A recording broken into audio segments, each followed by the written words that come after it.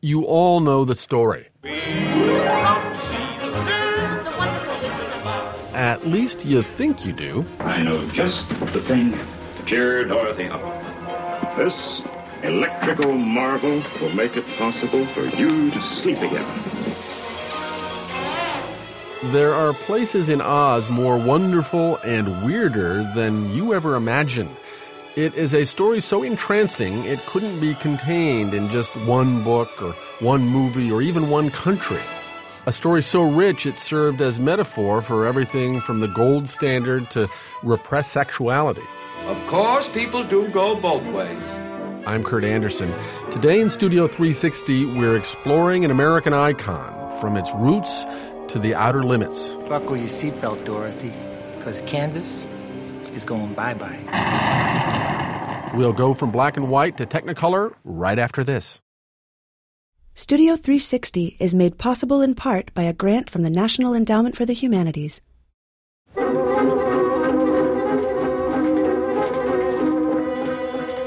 I can't even hear one bar of that music without feeling a jolt of childhood delight and anxiety. Every fall when I was growing up in Nebraska, my siblings and I would sit down for the annual viewing of the movie. It was like a holiday ritual, one I look forward to a lot more than some actual holiday rituals. I'll get you, my pretty. And so even today, 40 years later, almost any random sample of that soundtrack transports me back to that universe of fantastic twisters and flying houses and munchkins and flying monkeys and witches and Dorothy and Oz. I have a feeling we're not in Kansas anymore. I'm not alone in this reminiscence of things past. Almost everybody, I think, has their own set of intense, indelible Wizard of Oz moments. I was certainly drawn to the witch. The director Neil LaBute first saw the movie when he was growing up in Spokane, Washington. I realized the power of the close-up. And when she became, larger than life, I can remember backing away toward the kitchen. Can I still have my dog? No! The novelist Salman Rushdie first watched the movie in a theater in Bombay when he was 10. Years later, he sat down with a videotape and watched it over and over and over again. I fully expected by the end of it to detest the film. Instead, I liked it much, much more because it showed me things, that process, which I had never seen before. I'm Kurt Andersen. Today in Studio 360, we are plunging deep into this American icon, taking you down alleys and roads in Oz that you've probably never traveled before. I don't like this forest. It's dark and creepy. Before the 1939 movie and the songs and the other movies and the Broadway musicals, Oz was conjured in a single book, adored by hordes of children in the early 1900s. The book was written by L. Frank Baum, who at the time was the editor of The Shop Window, a trade magazine about retail window displays. The 1900 edition of the original Wonderful Wizard of Oz, with drawings by the newspaper cartoonist W. W. Denslow, sold for $1.50 and flew off the shelves at virtually Harry Potter speed. Baum went on to write 14 more Oz books over the next 20 years. Studio 360's Eric Molinsky has the story of the real man behind the curtain. Lyman Frank Baum failed at every career he tried. He couldn't make it as an actor. His newspaper flopped. He couldn't sell crockery. In the Depression of 1888, he opened a general store in South Dakota and sold gourmet chocolates and Japanese lanterns. Baum was literally a rainbow chaser. Michael Patrick Hearn has spent most of his life studying L. Frank Baum. He says Baum was a classic overachiever. Nothing could be done second-rate. If he was going to open a store, it was going to be the best store. If he was going to sell axle grease, it would have to be the best axle grease. If he was going to sell chickens, they had to be purebred chickens. Baum had one clear talent, telling stories. The kids in the neighborhood would follow him around like he was the Pied Piper. He didn't think he could make a career out of it. And his mother-in-law spent her winters with the Baums. And she said, "You better write these down, Frank. You're a fool not to." Matilda Jocelyn Gage may have convinced her son-in-law to write The Wizard of Oz, but her influence on Baum didn't stop there. She was a pioneer in the women's rights movement, partners with Elizabeth Cady Stanton and Susan B. Anthony, until they had a falling out. Gage has been largely forgotten by history, but you can see her radical feminist ideas all over Baum's work, especially with the character of Dorothy. She's thrown into this situation, and nothing's going to keep her from solving her problems. She even loses her temper, and that's why the Wicked Witch is destroyed, is because she loses her temper and throws a bucket of water on her. This is a pivotal moment in children's literature. It's the first time a child is allowed to lose its temper and not get punished for it. The books were popular, but Baum didn't really hit it big until he turned The Wizard of Oz into a Broadway musical in 1902. All of the things that poets sing, their sweetest lyrics are ding.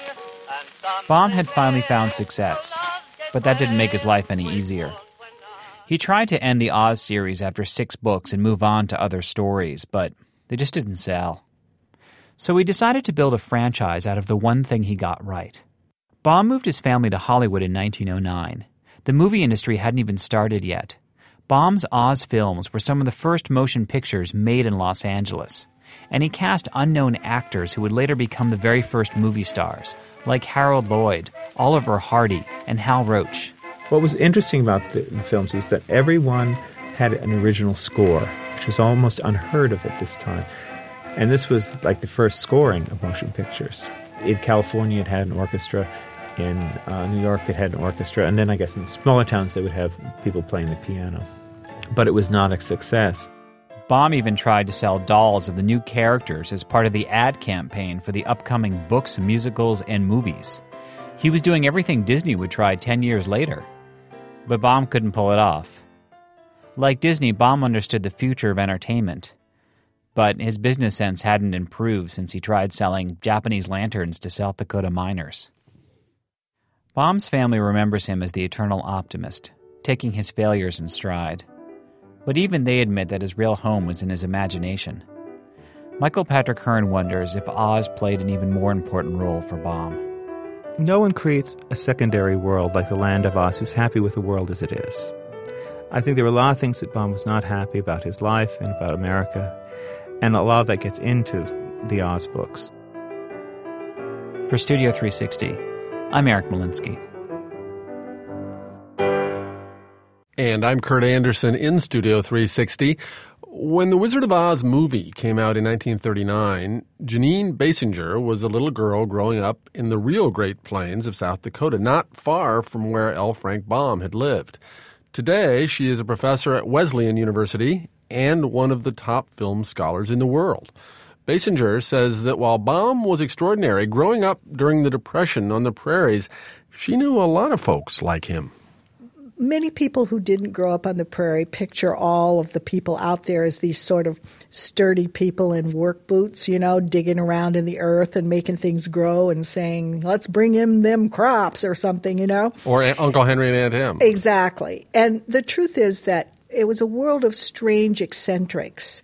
And there's something about the geography of the place that opens the imagination to anything and everything. And there's something about the loneliness of the place and the wind and its isolation.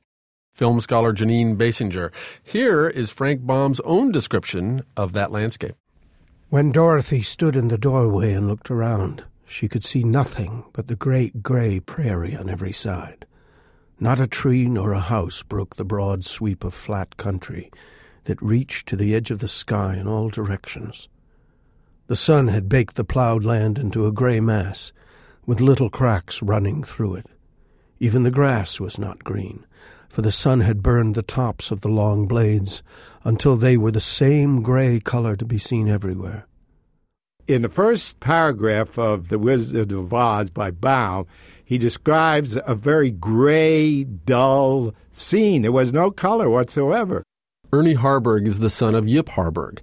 And Yip Harburg was the lyricist who, with composer Harold Arlen, created some of the most enduring popular music of all time, including the music for The Wizard of Oz. If you've ever stood out in the middle of Kansas or the Great Plains, it is you can see for miles the whole horizon and everything.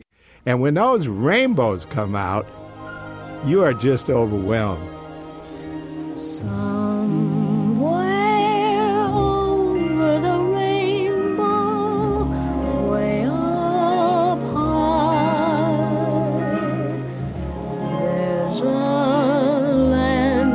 heard of once in a lullaby.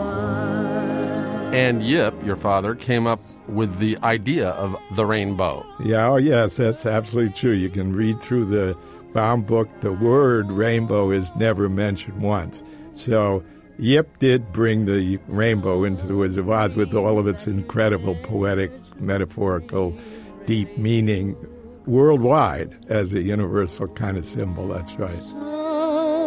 Someday I'll wish upon a star and wake up where the clouds are far behind me, where troubles melt like lemon drops away above the chimney tops. That's where you'll find. And here you have a little girl in trouble. And when you're in trouble, all of us, I think this is universal because kids are oppressed by tyrannical parents. I don't care what kind of parents they are. They're bigger and they push them around, you know. And in this case, Miss Gulch was going to take Dorothy's dog away from her. So the first thing that comes into mind when you're that angry is, I want to get out of here. Where can I run to? So when they got together and they said, okay, we need a song for Dorothy, and it's got to be a song of yearning to get out of there, see? If happy little bluebirds fly beyond the rainbow, why, oh, why can't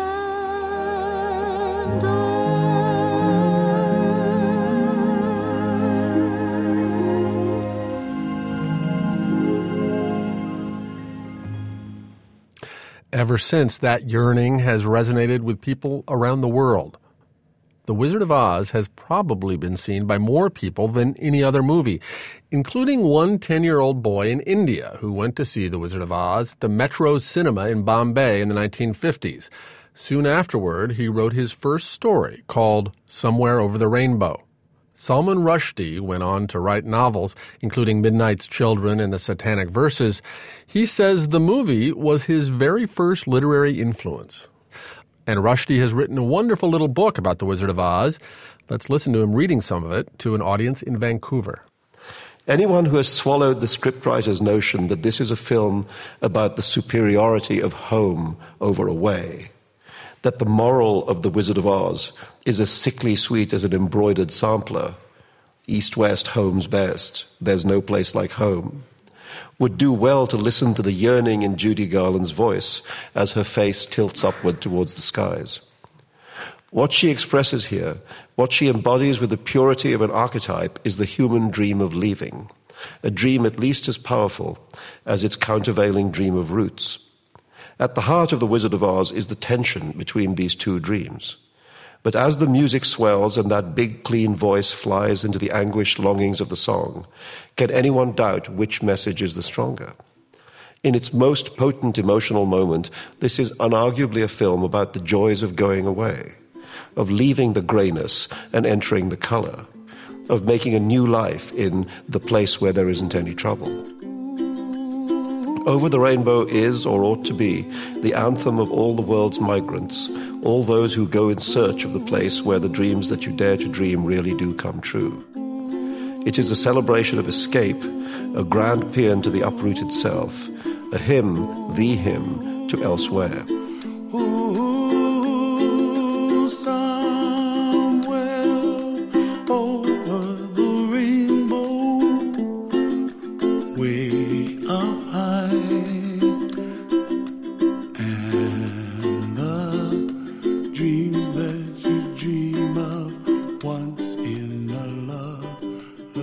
I'm Kurt Anderson, and we're looking long and hard at The Wizard of Oz today from every possible angle. Up next, finding meaning in Oz, from the sublime to the ridiculous. One historian suggested that Toto might have represented those teetotaling prohibitionists. This is Studio 360 from PRI and WNYC. Stay with us. Dorothy? Well, what has Dorothy done? What's she done? I'm all but lame from the bite on my leg. Me, she bit you? No, her dog. Oh, she bit her dog, eh? Studio 360 is supported by Lumosity.com, the brain training program designed by neuroscientists and used by 50 million people. Created to improve memory and attention. More at Lumosity.com. Here at Studio 360, we've got a new extra credit challenge for you guys, and it uses today's cutting-edge, game-changing technology, 3D printing. 3 is a magic number. Yes, it is. To the power of another dimension. Turn on the printer, will you? I want to get a print out of this. Your mission, should you choose to accept it, is to design an original holiday ornament, whatever you can dream up. We've partnered with the 3D printer company MakerBot for this. They'll pick 1 grand prize winner and 9 runners-up. And if you have no idea how to use design software, don't worry. Send us a photo of your favorite ornament and tell us about it. We'll pick 3 of those and have them digitally scanned for you. Monday, December 2nd is the deadline, so do not dawdle. All the details are at studio360.org/3D. And if you're going to be in New York in December, come to our 3D printing party and show at the Green Space, where we'll toast the winners. There are free drinks and live music. You can get tickets at studio360.org/3D. To the power of another dimension. 3, that's a magic number. I will print it.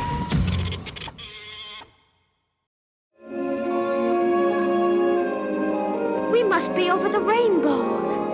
This is Studio 360. I'm Kurt Anderson, and today we are taking a special guided tour of Oz. Just follow the yellow brick road. Like Elvis Presley or Star Trek or Civil War history, The Wizard of Oz inspires passion so intense that devotees form their own cults and communities. I will be in Lisle, Illinois for the Osmopolitan Convention. I will be in Grand Rapids, Minnesota for the Judy Garland Convention. I will be at the Munchkin Convention in New Jersey, the Chesterton Festival in Chesterton, Indiana, the Land of Oz Park at Banner Elk, North Carolina. Wherever Oz is, I is what I say. It's no surprise that Oz conventions are held all over the world, including one every year in Chittenango, New York. We spoke to Margaret Pellegrini at one of these Oz extravaganzas. She died this past summer at the age of 89. My name is Margaret Pellegrini, and I was one of the Munchkins. It was great. I met all the movie stars and got to work with Judy Garland. How many have seen The Wizard of Oz? And you know, we have been coming here since 1988. And we call you our Oz family. Does anyone have, we can maybe answer a couple questions. Way in the back, who? Yes. Your costumes? No, we did not get to keep our costumes. They didn't give us nothing. We got paid, $50 a week in our room and board, and when it was all over with, they said goodbye. Just to meet somebody from the film just makes you feel part of it. They're so cute and so sweet, and they're just so grateful that we love them. I do collect Wizard of Oz, and I even have some personal items that belong to the Munchkins. Margaret Pellegrini gave me a black nightgown that she wore. I have a pair of pants and shoes that Clarence Swenson gave me that he personally wore. I have a pair of shoes from his wife. I mean, they're tiny. Collecting Munchkin clothes may be a little bizarre, but just as strange are some of the theories about Oz that have sprung up over the years. Almost all of them are interesting, even when they aren't so convincing. We sent Curtis Fox to help us make our way through this dense, tangled forest of interpretation. It all got started in 1963, during a summer class at a high school in Mount Vernon, New York. Henry Littlefield, a history teacher, was having a hard time interesting his students in populism, the late 19th century agrarian political movement. In a hot, airless classroom, he had to explain how populist politicians wanted to add silver to the nation's gold standard to create inflation, which would help debt-ridden farmers. It didn't go well. So Littlefield resorted to a new teaching tool that, as historian David Parker explains, was a stroke of pedagogical genius. Little Phil came into his class the next day and told his students very excitedly that Dorothy in The Wonderful Wizard of Oz was wearing silver shoes. Those slippers weren't silver, the students said. They'd seen the movie. And remember, never let those ruby slippers off your feet for a moment. But in the book, they are silver, Littlefield said, and they were a clue to the real meaning of The Wizard of Oz. Follow the yellow brick road. Again, David Parker. He told his class that Dorothy was walking on a yellow brick, maybe a gold road, and he suggested that maybe this was a parable of what those Midwestern farmers in the late 19th century were pushing for, both silver and gold, as a way of achieving happiness and prosperity. Maybe there is something there. Littlefield thought so. And in 1964, an academic journal published his article on the subject. Nobody really knew if L. Frank Baum ever intended The Wizard of Oz to be an allegory for populism. And there were a lot of reasons to think that he didn't. But in spite of its debatable merits as a literary theory, over the next 20 years, scholars jumped on Littlefield's bandwagon. For example, one historian suggested that Toto, Dorothy's dog, might have represented those teetotaling prohibitionists. Now, what evidence would they have for that? None at all, except it might have been. Toto, I have a feeling we're not in Kansas anymore. That's right, Dorothy. We're in academia in the 1960s, when it was cool to be against the system and anti-capitalist feeling was running high. We must be over the rainbow. Littlefield's theory became the standard academic line on Oz. College professors passed it on to their students, who told their friends about it, so that even today, when the book or the movie comes up in conversation, there's almost always a wise guy there to let you in on the skinny. You know, it's really about silver, don't you? That same guy will probably tell you that the Pink Floyd album Dark Side of the Moon is perfectly synchronized with the events in the Wizard of Oz movie. It's a legend that has circulated for decades on college campuses. Toto? Oh, you can't. You mustn't. Auntie Em, Uncle Henry, you won't let her, will you? Nick Mason, Pink Floyd's drummer, is not one of the believers. Yeah, this is, I'm afraid to say, is a piece of complete nonsense. But truth can't stand in the way of an irresistible rumor. And the Littlefield populist theory, like the Pink Floyd synchronization theory, lives on as urban folklore. In the meantime, many other interpretations of The Wizard of Oz started blowing around. One scholar has argued that it's really a lesbian love triangle between Dorothy, Glinda, and the Wicked Witch of the West. Then there are the Freudian interpretations. Those ruby red slippers? Well, obviously they symbolize anxiety over Dorothy's budding sexuality. From this perspective, there's no such thing as an innocent movie. Give me back my slippers. I'm the only one that knows how to use them. They're no use to you. Give them back to me. Give them back. Keep tight inside of them. Their magic must be very powerful, or she wouldn't want them so badly. You stay out of this, Glinda. And since we're talking about sex, what about the ambiguous gender roles here?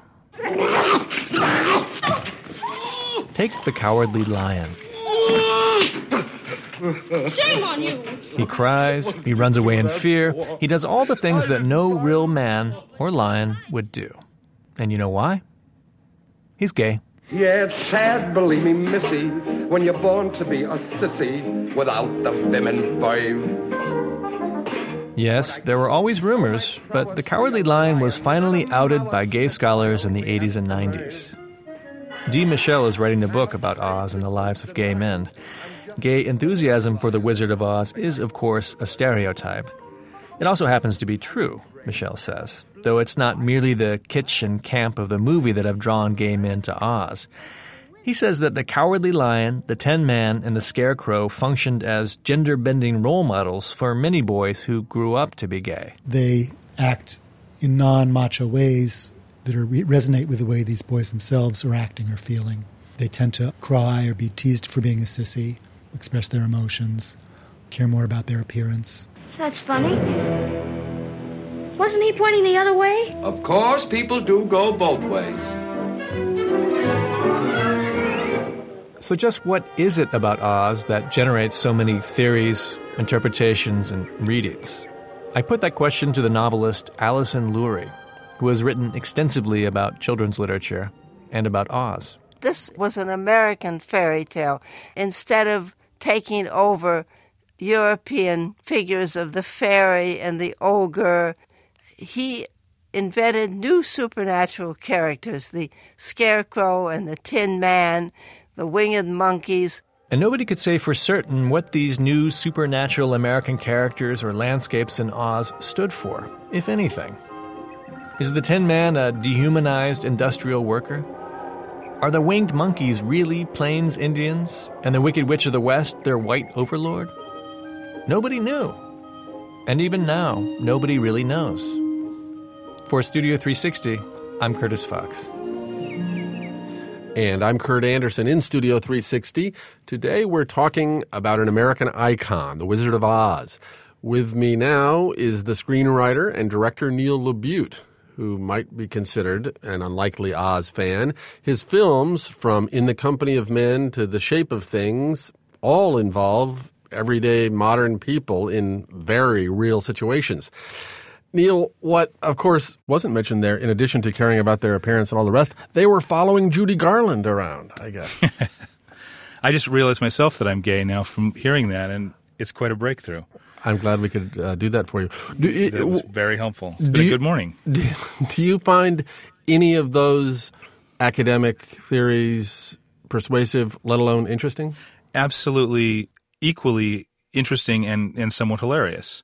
I think that's the beauty of something that retains a sense of mystery, and one of the great gifts to an audience, which is not spelling everything out, allowing the audience to do the rest of the work, to take these elements home with them and decide for themselves what they've actually got from it, and allows subjectivity to reign. And, so I've heard various takes on that. And what was fascinating listening to that, as interesting as it was, nothing was more interesting to me than the background sound of the movie itself. And I was concentrating on what the others had to say, but I constantly would be listening to the Munchkins and the score, which is beautiful, and the sound design. It's not even going out on a limb. For me, it's the most successful kind of melding of all the best things that a studio could do in terms of stars and production value, and just what the package ultimately represented. I think it's a beautiful example of what the studio system could do when it was working at its peak.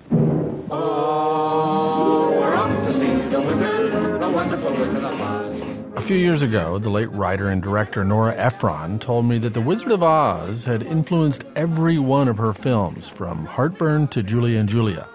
But even though she made movies for a living, she said she took her inspiration from the printed page. I must have read Ozma of Oz 50 times. And I remember as a kid spending hours trying to figure out whether, if I were living in Oz, would I rather be Dorothy or Ozma? And then there were more fundamental things to worry about. For example, if I were going to be Dorothy, what age did I want to go to Oz at? Because when you went to Oz, you stayed the same age forever. Do they come back to you today? Do thoughts and themes and images reoccur? Well, yes, they absolutely do. And the thing I truly think about The Wizard of Oz, I can't think of anything that has had a greater cultural effect in the 20th century. I see it everywhere. I mean, the simple little things like the fact that Seattle is called the Emerald City and Australia is called Oz. Uh-huh. The number of references in movies, there are so many that you can't even believe how often there are quotes from it. I'll get you, my pretty, and your little dog, too. Don't worry, Bob. I'll get her. And her little dog, too. I don't know where we are, Toto. It sure is in Kansas. I don't think we're in Kansas anymore, Toto.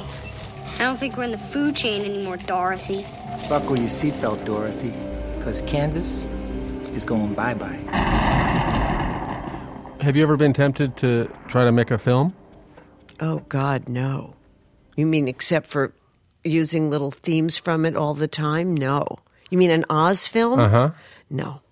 No. I mean, a true Oz film, never. Because?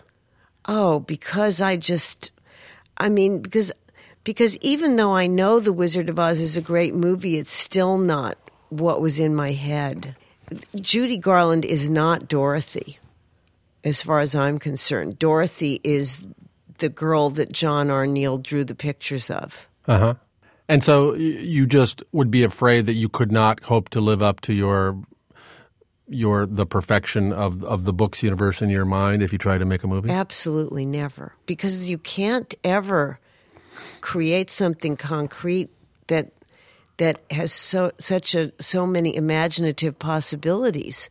You're making it finite when you turn it into something concrete, it seems to me. Nora Ephron, director and writer, she died in 2012 at the age of 71. Can you dig this?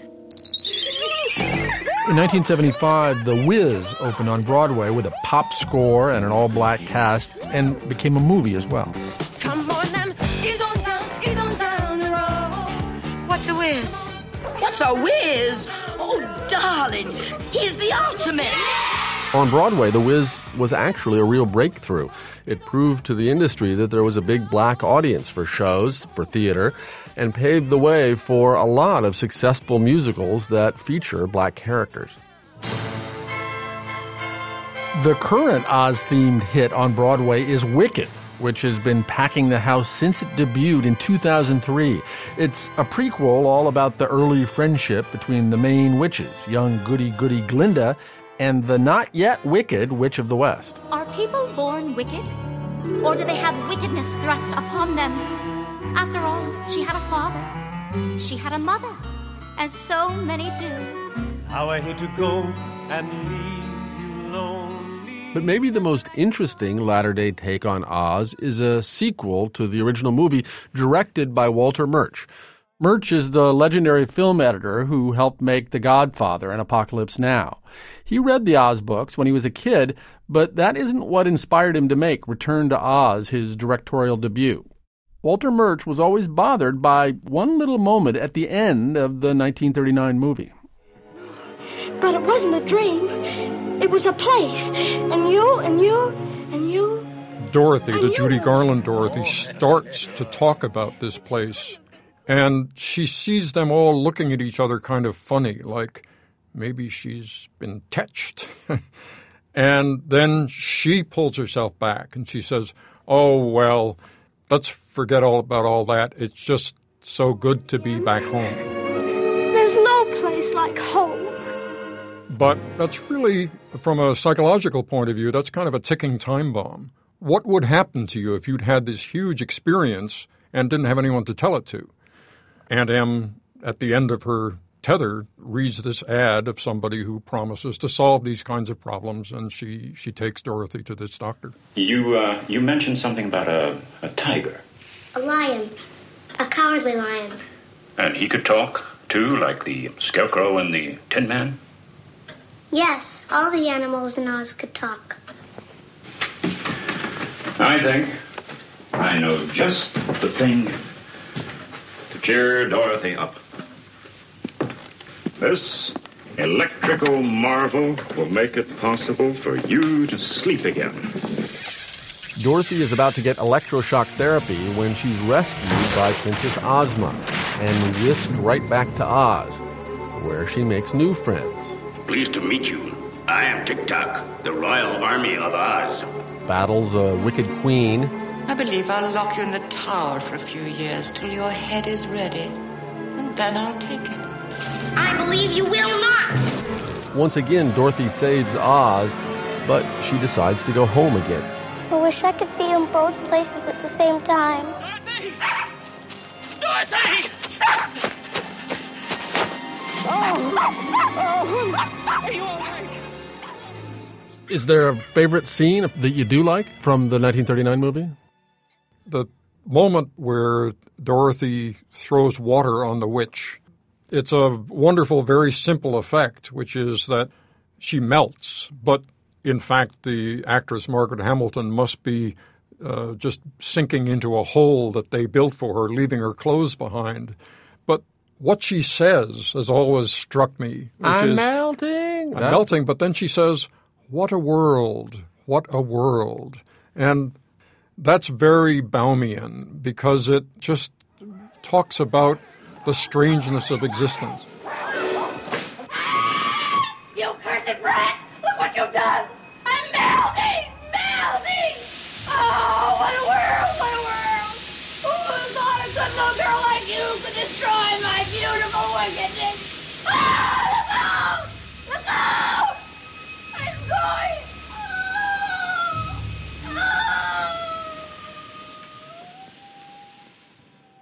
You're listening to Studio 360, and today we're trying to get a handle on an American icon, The Wizard of Oz.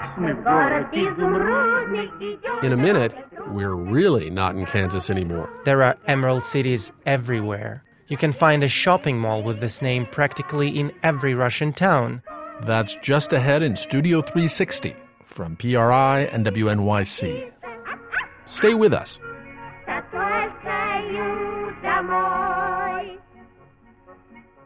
Studio 360 is supported by Lumosity.com, the brain training program designed by neuroscientists and used by 50 million people, created to improve memory and attention. More at Lumosity.com.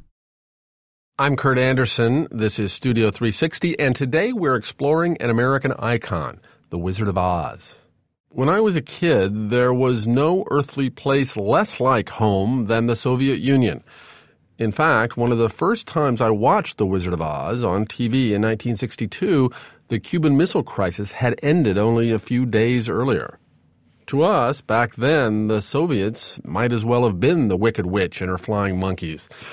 But I've now discovered that while I was watching the movie and thinking about Khrushchev nuking Omaha, Russian kids were enjoying The Wizard of Oz on their own terms. Very much on their own terms. Vasily Arkhanov explains. As a kid growing up in Moscow in the 70s, I knew nothing about Frank Baum or Judy Garland or Kansas. If at that time I had somehow found out about an American girl named Dorothy, I would have deemed her an imposter. In our book, she was Ellie. It was Ellie who walked down the yellow brick road in search of an Emerald City. Ellie who met her friends the Scarecrow, the Iron Woodman, and the Cowardly Lion. Ellie who sang our favorite song that went like this. Down the difficult path we go that leads to Emerald City. Мы в город изумрудный, идем дорогой трудной, идем дорогой трудной, дорогой прямой. Заветных три желания исполнит мудрый Гурьев. It all began almost by accident when Alexander Volkov, age 46, decided to learn English. A chapter from The Wonderful Wizard of Oz was his assignment for home reading. He read and recounted it to his two sons. They were so intrigued that begged for more. Volkov's granddaughter Kaleria remembers. He kept translating for them and also making up new episodes. He was very imaginative. Later, he put everything on paper and showed it to the publishers. The first edition was simple, complemented only by a few black and white drawings. It went completely unnoticed. It wasn't until 20 years later, in 1959, when the colored illustrations by artist Leonid Vladimirsky turned it into an overnight sensation. Before I started to draw, I watched not only the movie but also the American edition of Baum's book, illustrated by Denslow. I noticed that he made his scarecrow really scary. His head is filled with straw. He has big, round eyes and a hole in place of a nose. And I thought, a scarecrow should scare away the crows, not the kids. This new illustrated edition did a little magic of its own. For several years in a row, no matter how many copies were printed, it remained in high demand. And each print was no less than 100,000 copies. There were waiting lists in the libraries for the book all across the country. Some kids even copied it word for word in longhand in their composition books, with their own illustrations. There was this girl, Galia, from Siberia. She sent Volkov her handwritten book with a note. I am sending you my bad book. Please send me your good one. Her bad book is now in the museum. Naturally, Volkov sent her a new copy.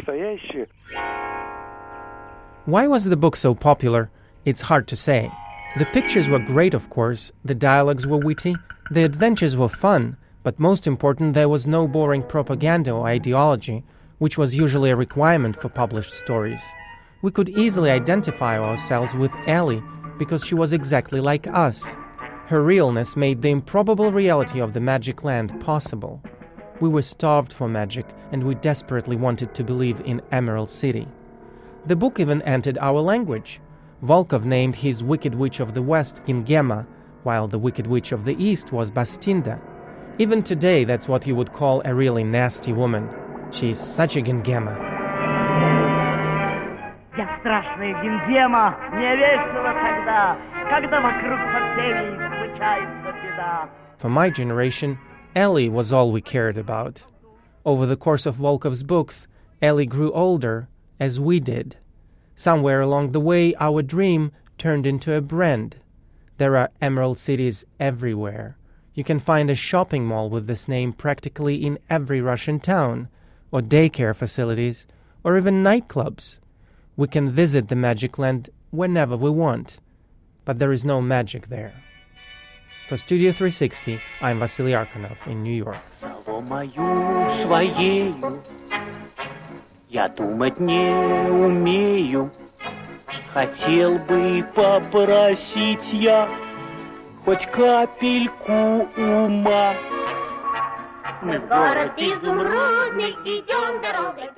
It's fascinating for someone who grew up in South Dakota to hear that because, of course, there's an enormous connection between the prairie, agriculture, and geographical makeup in the Russian steppes. So, of course, why wouldn't the literature work for both? Once more, that's Janine Basinger, the film scholar and Wizard of Oz expert. Is there, do you think, a peculiar kind of DNA of Oz that makes it different from Alice's Wonderland or Narnia or Tolkien's Middle-earth? How is it a fantasy universe of its own? I think Oz is a little bit simpler, a little less burdened with meanings and moralities, and it was definitely written for children. It's a very American kind of fairy tale. It's modernized. It's not loaded with morality. It's got pep and energy and sass, and it's, I think that's what it is about it. It's ours. As a film professor, have you noticed over the years any difference in the way students sort of regard the movie or react to it when they see it? The Wizard of Oz remains pure for them because they experience it as children. They're like, oh, I love to see this. I love this when I was a kid. And they tend never to say, gee, that wasn't very good, because it can re-deliver what it delivers to you when you're a kid. And I think that's the reason the film can go forward over time. It's divorced from time. It doesn't have all these heavy political meanings that date it. The talent is fresh and new. The music is joyous. The color is great.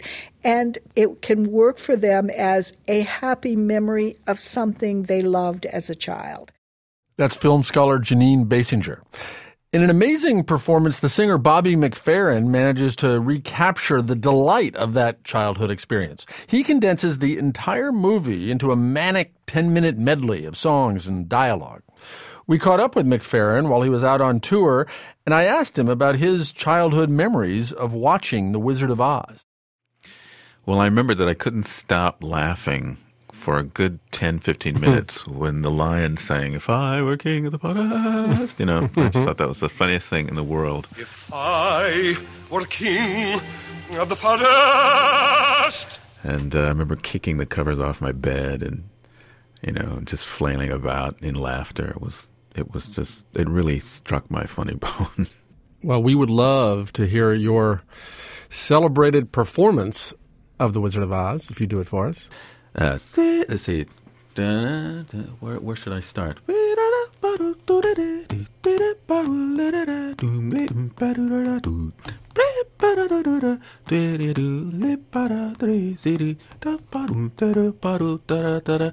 very, that's very interesting because it's an audience piece. It's more than just me on stage singing.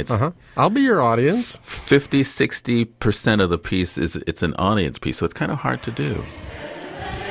Boom boom boom boom boom boom boom boom boom boom boom boom boom boom. Ding dong, the witch is dead, but you witch, the wicked witch. Ding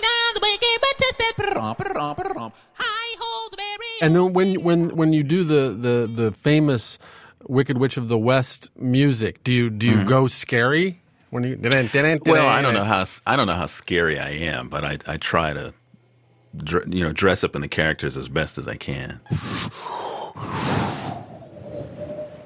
Who killed my sister? Was that you? I'll get you, my pretty, and you will not. Follow the elevator.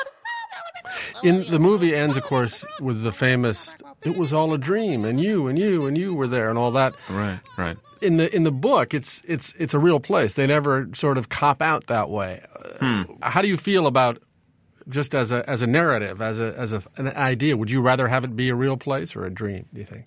Well, I would rather stay grounded in reality. I mean, I'm already a kind of person that's been described as the gold ball on the top of a flagpole at the top of a very tall building, not very grounded, just kind of head up in the clouds a lot. So I would rather find that happiness. I think that's what she finally learned, is that, the happiness that she sought, she already had but didn't know it. And in fact, one of the reasons that I'm staying home for a year is to remind myself of those things that I really have, that are really, really important. It's so easy to forget. You just lose sight of so much when you're constantly on the move and traveling and the applause of the audience and all the things that you can get caught up in. And so I'm basically, clicking my heels, and I'm ready to sort of wake up again. Then close your eyes and tap your heels together 3 times. And think to yourself, there's no place like home. There's no place like home, Bobby. That's really, really, really, really true. There's no place like home. Yeah. There's no place. Over this last hour, we've explored the endless themes and variations in the world of Oz, but the idea of home is what seems to hit the strongest emotional chord for almost everybody, even if we don't necessarily agree on what home really means. What is the origin of the word Oz? Baum himself said that it came from 2 letters on his file cabinet. But you meet people from the neighboring land, which is called Ev. And as strange as it may seem, if there was a Turkish person sitting at this table, those 2 words, Oz and Ev, are words that to the Turkish culture are pillars of kind of psychic grounding. Oz means the soul or the essence, the nectar, the central core of your being. And Ev means home. This was a real, truly live place. And I remember that some of it wasn't very nice, but most of it was beautiful. But just the same, all I kept saying to everybody was, I want to go home.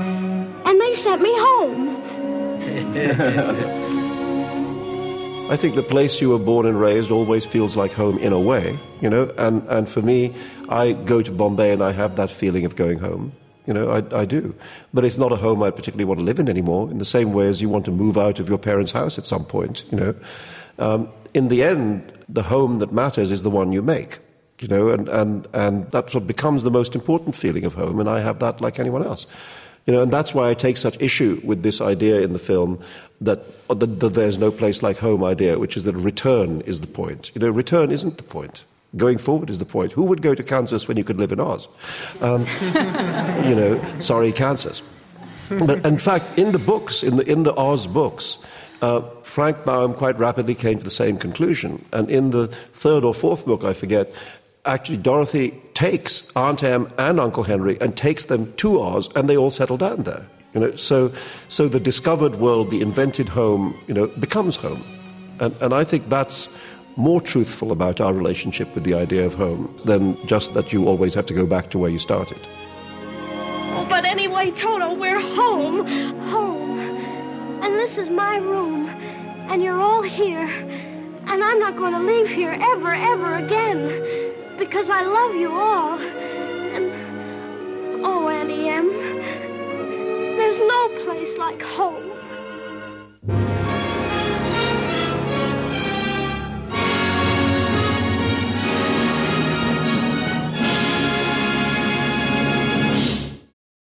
We hope you enjoyed our journey to Oz today.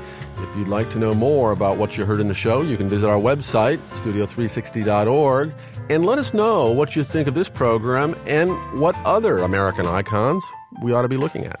I'm Kurt Anderson. Thanks for listening. Studio 360 is produced by WNYC along with PRI, Public Radio International. The production team includes Vital Malad, David Krasnow, Jenny Lawton, John Delore, Sean Ramaswaram, Alana Harper, Eric Malinsky, Julia Lowry Henderson, Julie Dorio, Zachary McCune, Felicity Sheehy. Thanks as always to WNYC's Chris Bannon. Our theme music is by David Van Tighem. Studio 360 is supported in part by the SC Group, whose charitable resources include FJC, a foundation of donor-advised funds at fjc.org, and by an award from the National Endowment for the Arts. Art Works. Studio 360's American Icons project is made possible in part by a grant from the National Endowment for the Humanities. Great ideas brought to life. PRI, Public Radio International. You told the sheriff that you were walking to Nebraska. Next time in Studio 360... That's right, to get my $1 million. I'll talk with the director Alexander Payne and the 3 stars of his new film Nebraska, including Bruce Dern. You gotta get up pretty early in the morning to steal a scene from me. That's next time in Studio 360 from PRI and WNYC.